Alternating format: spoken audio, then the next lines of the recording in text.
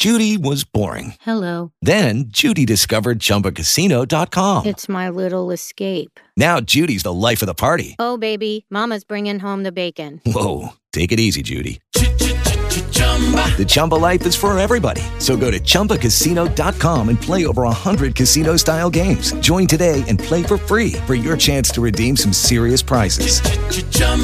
ChumbaCasino.com. No purchase necessary. Void where prohibited by law. 18 plus terms and conditions apply. See website for details.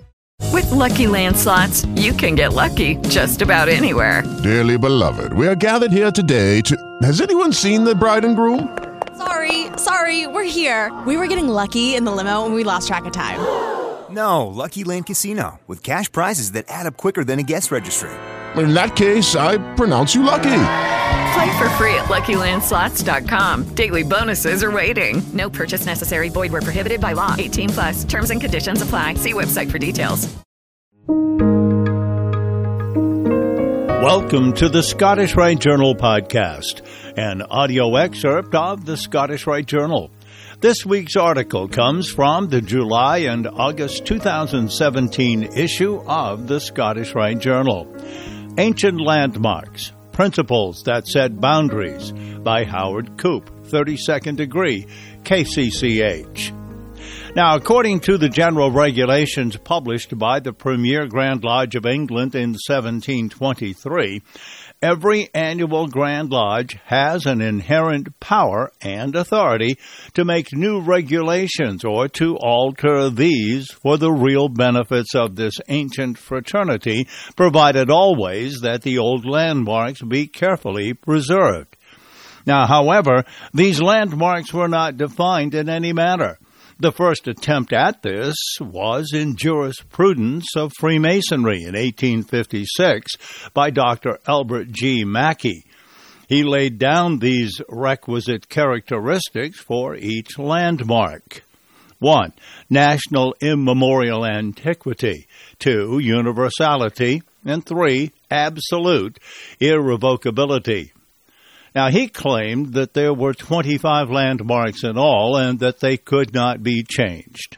However, subsequent writers have differed greatly as regards to what they consider the landmarks to be. So, in 1863, George Oliver published the Freemasons' Treasury, in which he listed 40 landmarks.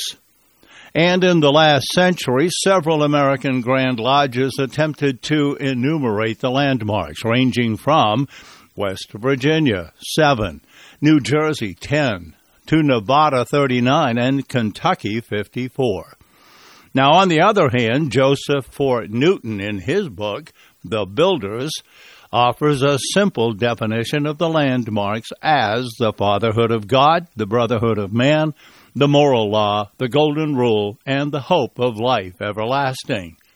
Roscoe Pound, 1870 to 1964, subscribed to 6 landmarks. 1. Belief in a supreme being. 2. Belief in the immortality of the soul. 3. A book of sacred law as an indispensable part of the furniture or furnishings of the lodge. The legend of the third degree, the secrets of Freemasonry, the modes of recognition and the symbolic ritual of the lodge. And 6, that a Mason be a man freeborn of lawful age. In the 1950s, the Commission on Information for Recognition of the Conference of Grand Masters of Masons in North America upheld 3 ancient landmarks. Monotheism, an unalterable and continuing belief in God, the volume of the sacred law, an essential part of the furniture of the lodge, and 3, prohibition of the discussion of religion and politics within the lodge. 2 things, high speed and rapid change. They characterize society as we know it at the beginning of the 21st century. In this fast-moving and rapidly changing society, we're not sure that either the destination or the way to arrive at that destination is always clearly established. Now, in this situation, we need something to guide us, something that will establish definite boundaries and set clearly defined limits for us. Now, in a society, in a nation, or the fraternity of Freemasonry, that's the function of landmarks. Beginning at the Damascus Gate in Jerusalem and running northward through the Judean mountains, an ancient highway winds its way through the Holy Land to Damascus in Syria, and around the Fertile Crescent to the Mesopotamian Valley in Iraq. Now, one beautiful Saturday morning, the Sabbath in Israel, in late October, as the silver-green leaves of old olive trees on the terraced hillside shimmered in the bright sun, Brother Coop and a busload of American pilgrims traveled a portion of that ancient highway on their way from Jerusalem to Galilee. Now, a little over 20 miles north of Jerusalem, without any warning, the bus stopped. After they followed the guide off the bus, they gathered around him as he pointed to an ancient landmark beside the highway. Now, that landmark indicated that Shiloh, an ancient city in Ephraim, was located to the east of the highway. That brought to mind the sacred law and its description of the location of Shiloh, which is north of Bethel, on the east side of the highway. It goes up from Bethel to Shechem and south of Lebanon. Judges 21:19.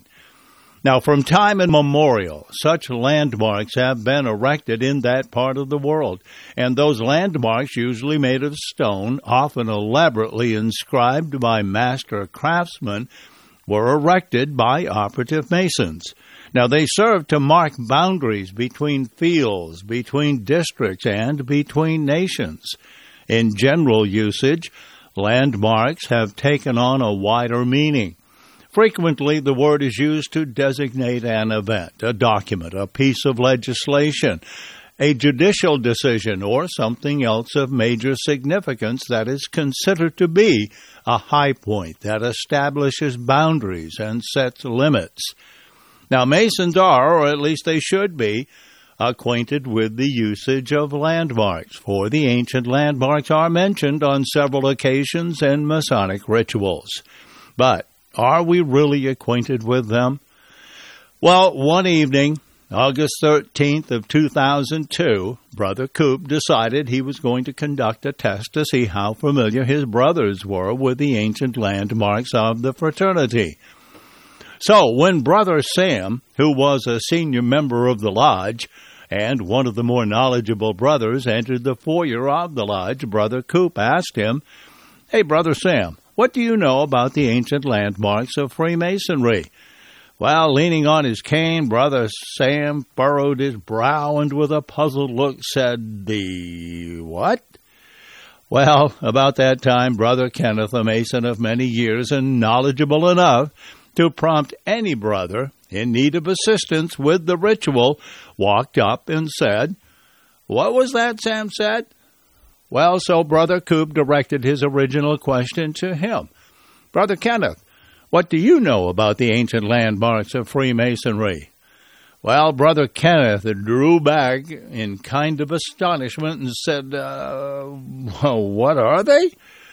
Well, after talking with a number of his knowledgeable brothers, Brother Coop concluded the average member of his lodge knew little about the ancient landmarks of the fraternity.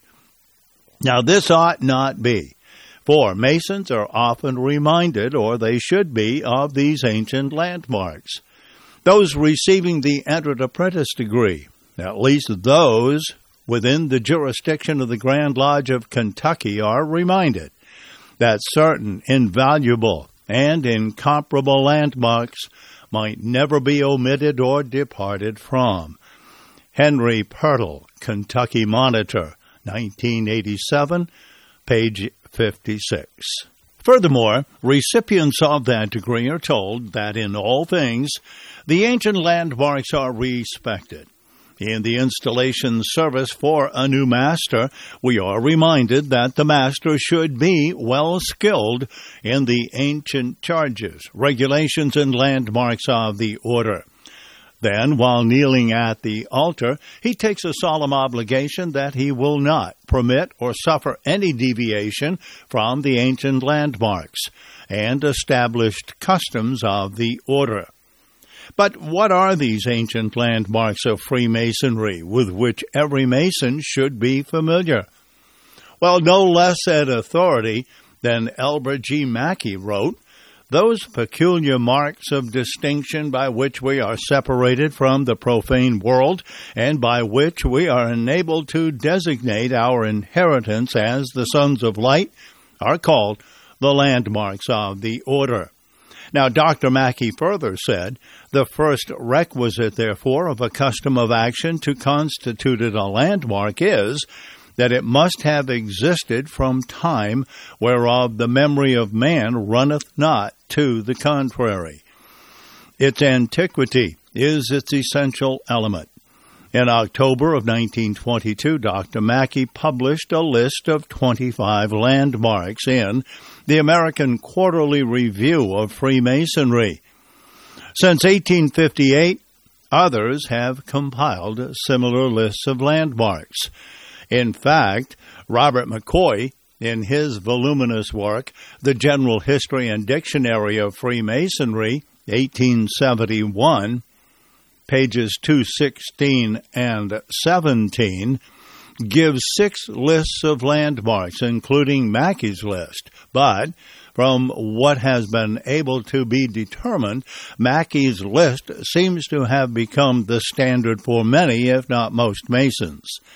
So, Brother Coop asks if you will indulge him with the privilege of sharing with you, in the briefest form, the essence of the list of Mackey's landmarks. Now, these ancient landmarks established the boundaries and set the limits of our fraternity.